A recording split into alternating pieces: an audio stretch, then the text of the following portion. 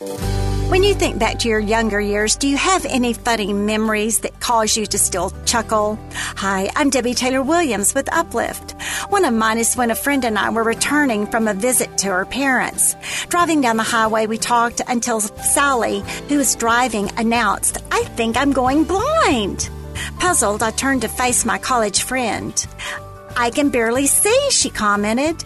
Noticing she had on her sunglasses and it was sundown, I suggested she take them off. We had a good chuckle. You know, certain things we do can cause us to feel blind, to lose our sight or way.